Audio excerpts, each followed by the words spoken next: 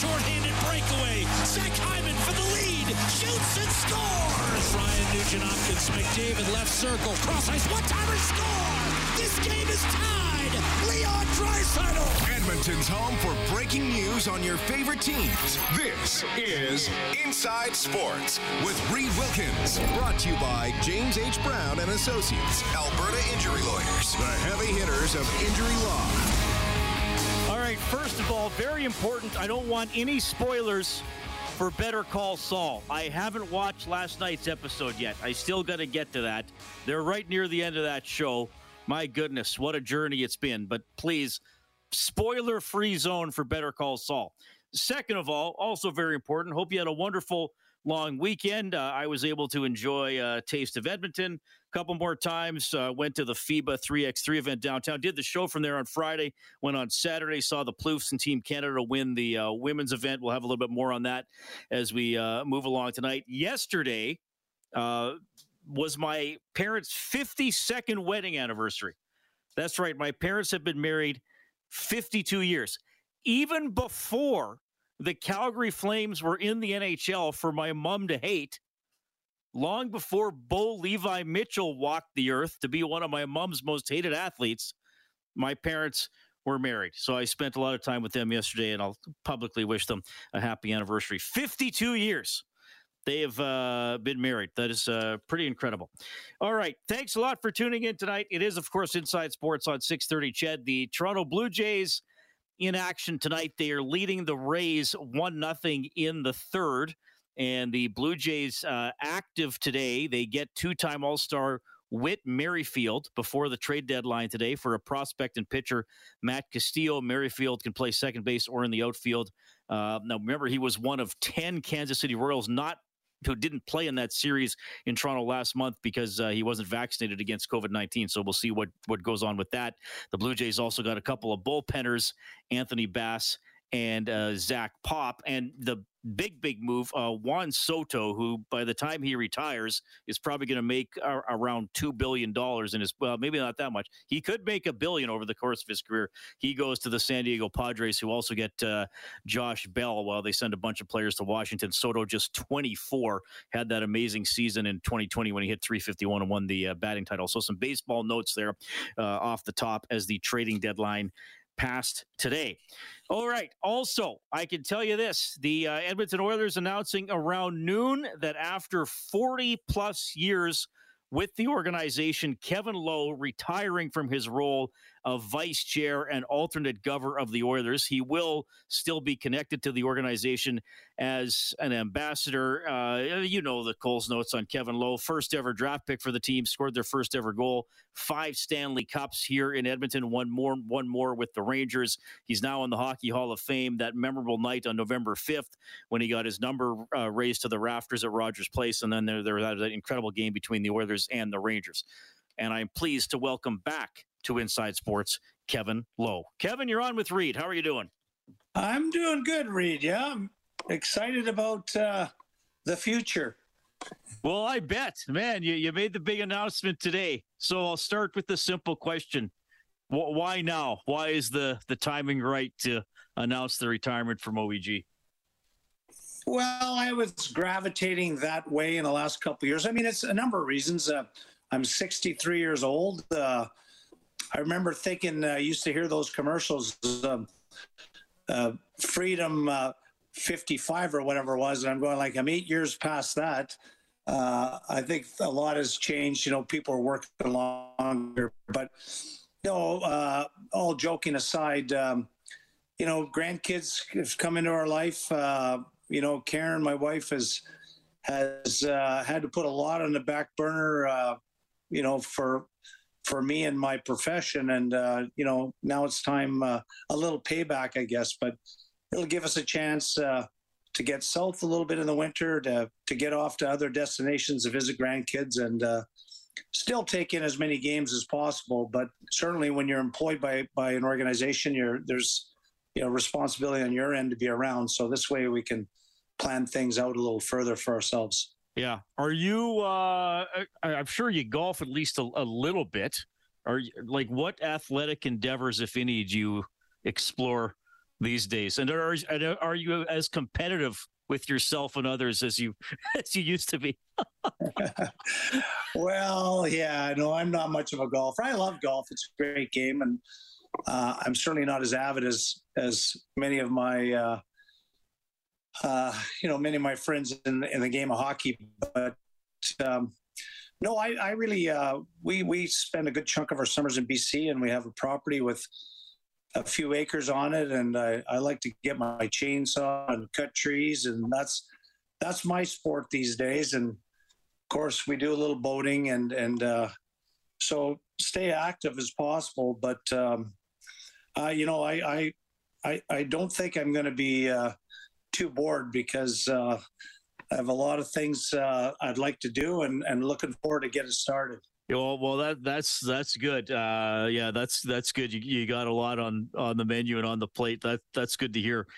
Kevin, you and I've been lucky enough to chat several times over the years, and you're a great storyteller, and you've always been very willing to talk to me about experiences and context of maybe something you went through and how that might relate to the current generation of players. I don't think I've ever asked you this, though, because everybody knows the resume. I'm not going to read every job you had off, but you had almost every one possible with the Oilers organization. But when you played, were you ever thinking, okay, yes, I might like to coach and manage or be in the front office? Like I've never asked you when that sort of started to click in your mind as, okay, here's a way for me to stay involved in the game. You know what I mean? Yeah, absolutely. And I can't recall when, but I remember having a conversation with Glenn Sather, or he with me, saying, you better.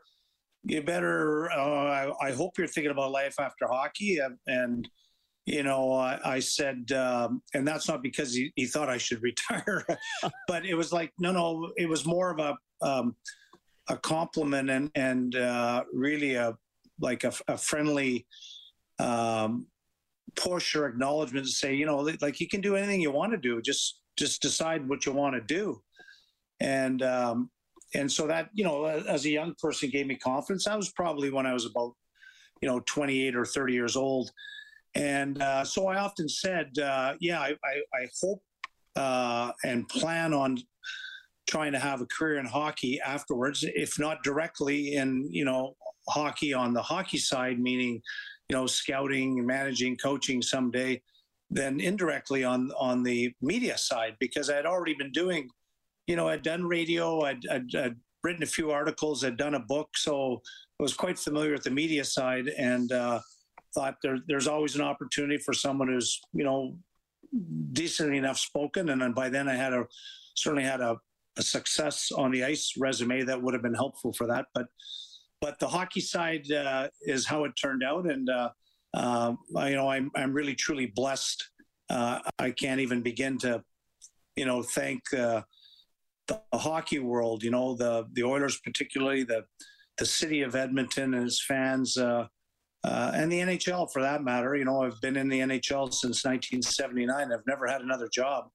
And it's just really blessed to have been in that long and have been able to have so many great experiences. Kevin Lowe joining us there at Inside Sports. The playoff run this year was a blast. I mean, sure, you have the Cup's the ultimate goal. You and I saw each other around a lot during that time, but I don't think we really had a chance to sort of sit down and talk. I mean, to me, there's two stories from this past playoff year. The success on the ice and the optimism for going forward, and then just that energy and that vibe. I was in Studio 99, Ice District Plaza was being used. Everybody's wearing orange or blue, or wearing their new McDavid jersey, or finding their old Lowe McDavid or Lowe Messier or Gretzky jersey and wearing that around. I mean, you must have just been, I'm guessing, just tell me about soaking it in and seeing all that going on.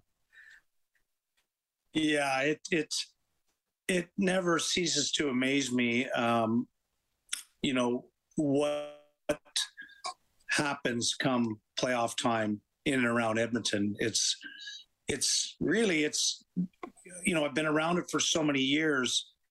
And it's really an interesting phenomena. It's, business is better, the beer tastes better, the hot dogs taste better. Everybody seems to be happy, despite what maybe is going on in their personal lives. It's really some respects, distraction. It's the beginning of spring.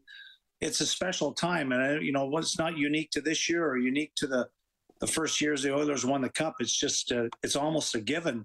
I guess that's why fans are so passionate about the team making the playoffs, because, they really enjoy it as much as the players and everybody involved. It's, it just gives you, hope that it's going to happen again. I'm sure it will.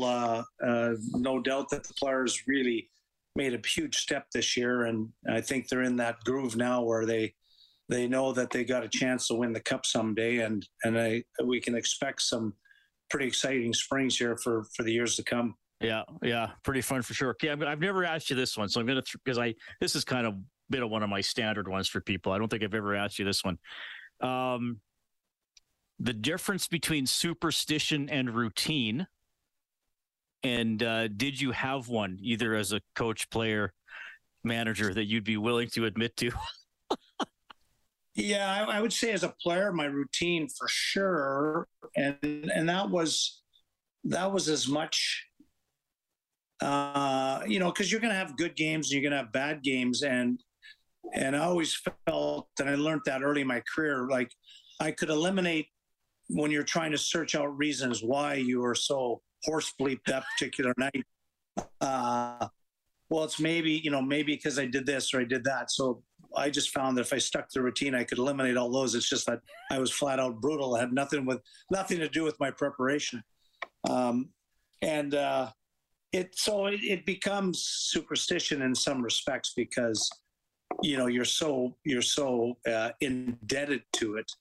But I was, the eating the right way the night before, getting, the right amount of sleep. Those are physiological things, but, only napping maximum an hour game day, like any longer. So I would actually, it's unbelievable. I couldn't even think of doing that today, but, I'd always slept from 1 o'clock to 2 o'clock, and then I'd wake myself up and have tea and then sit around and watch the clock till it was time to drive the rink, and I'd leave it specifically at 4 o'clock or thereabouts. Right. It didn't have to be a hard 4, but, because that way I knew I could get to the Skulls Coliseum by 4:20 and likely meet Lee Fogel and Charlie Huddy, and we'd all have a cup of coffee and start, the old hot stove and getting ready for the hockey game and stuff. And just, the same thing that in the dressing room when I would start, I'd specifically start getting dressed 20 minutes before, before warm-up time, and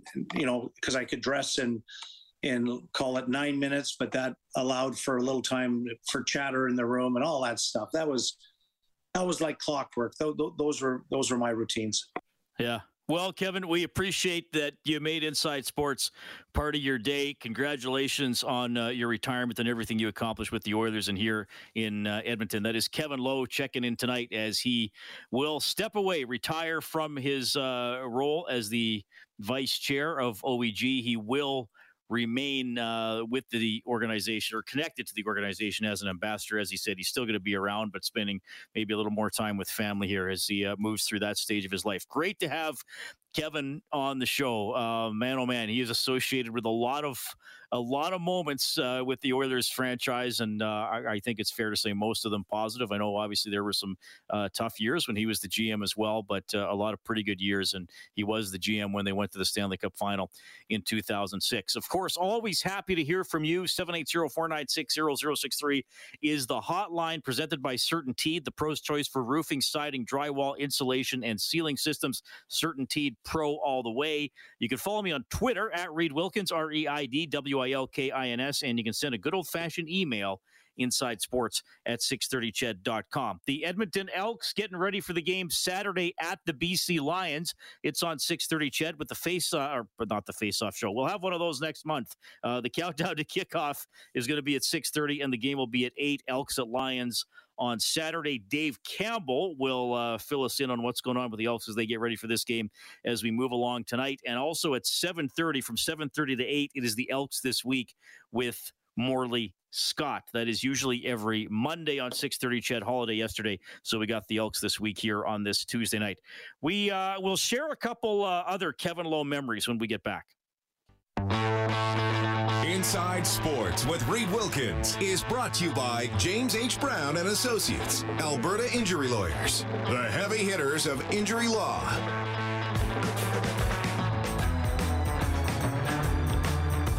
All right, thanks a lot for tuning in tonight. So Kevin Lowe retiring from his role with OEG as the vice chair and alternate governor. Of course, there were a lot of memorable moments from this past hockey season, but one of them that wasn't a highlight from a game was Craig MacTavish on the Kevin Lowe jersey retirement night, taking this little barb at his former teammate.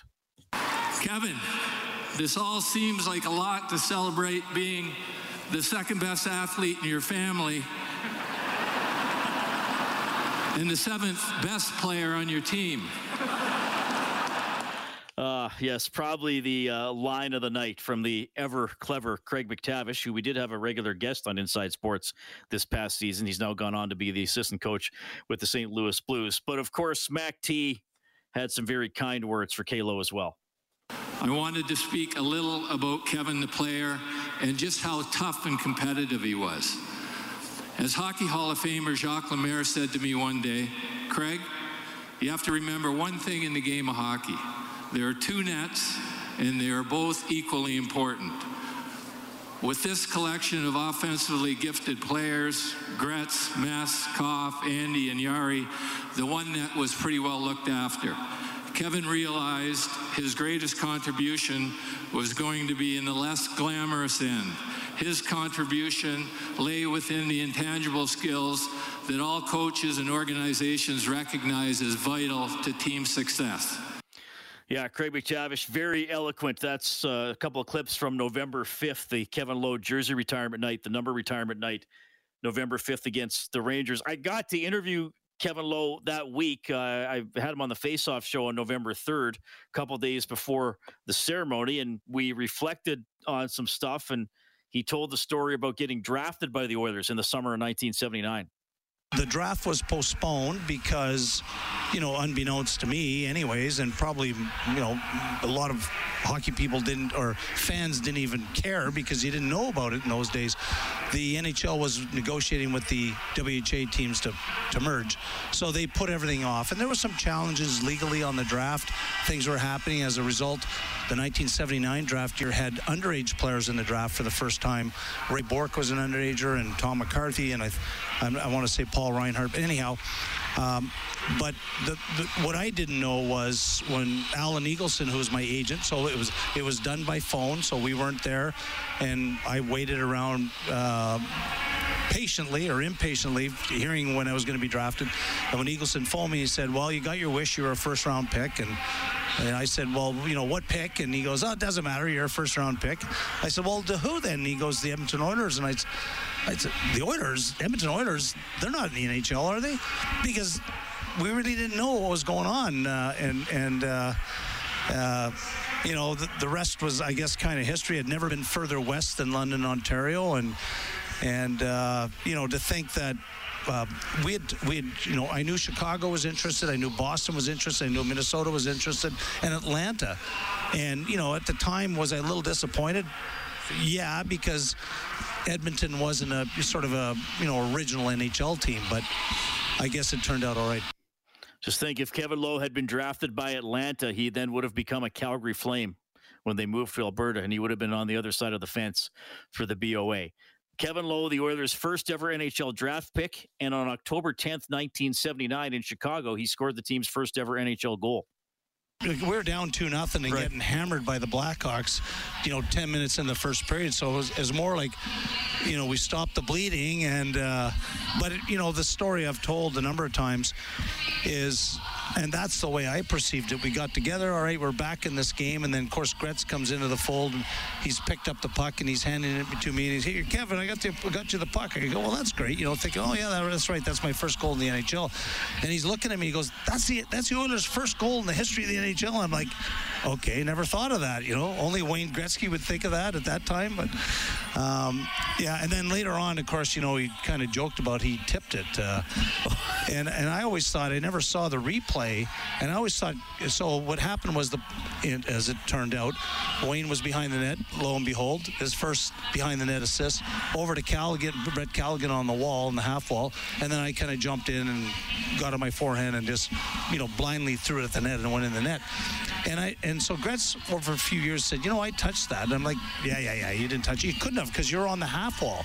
And then I saw a highlight of it, like, about a year ago, and I said, holy crap, Gretz was right beside the net, like he could have touched it and maybe didn't say anything, Good memories there from Kevin Lowe. What's up with the Elks? We'll get to that next.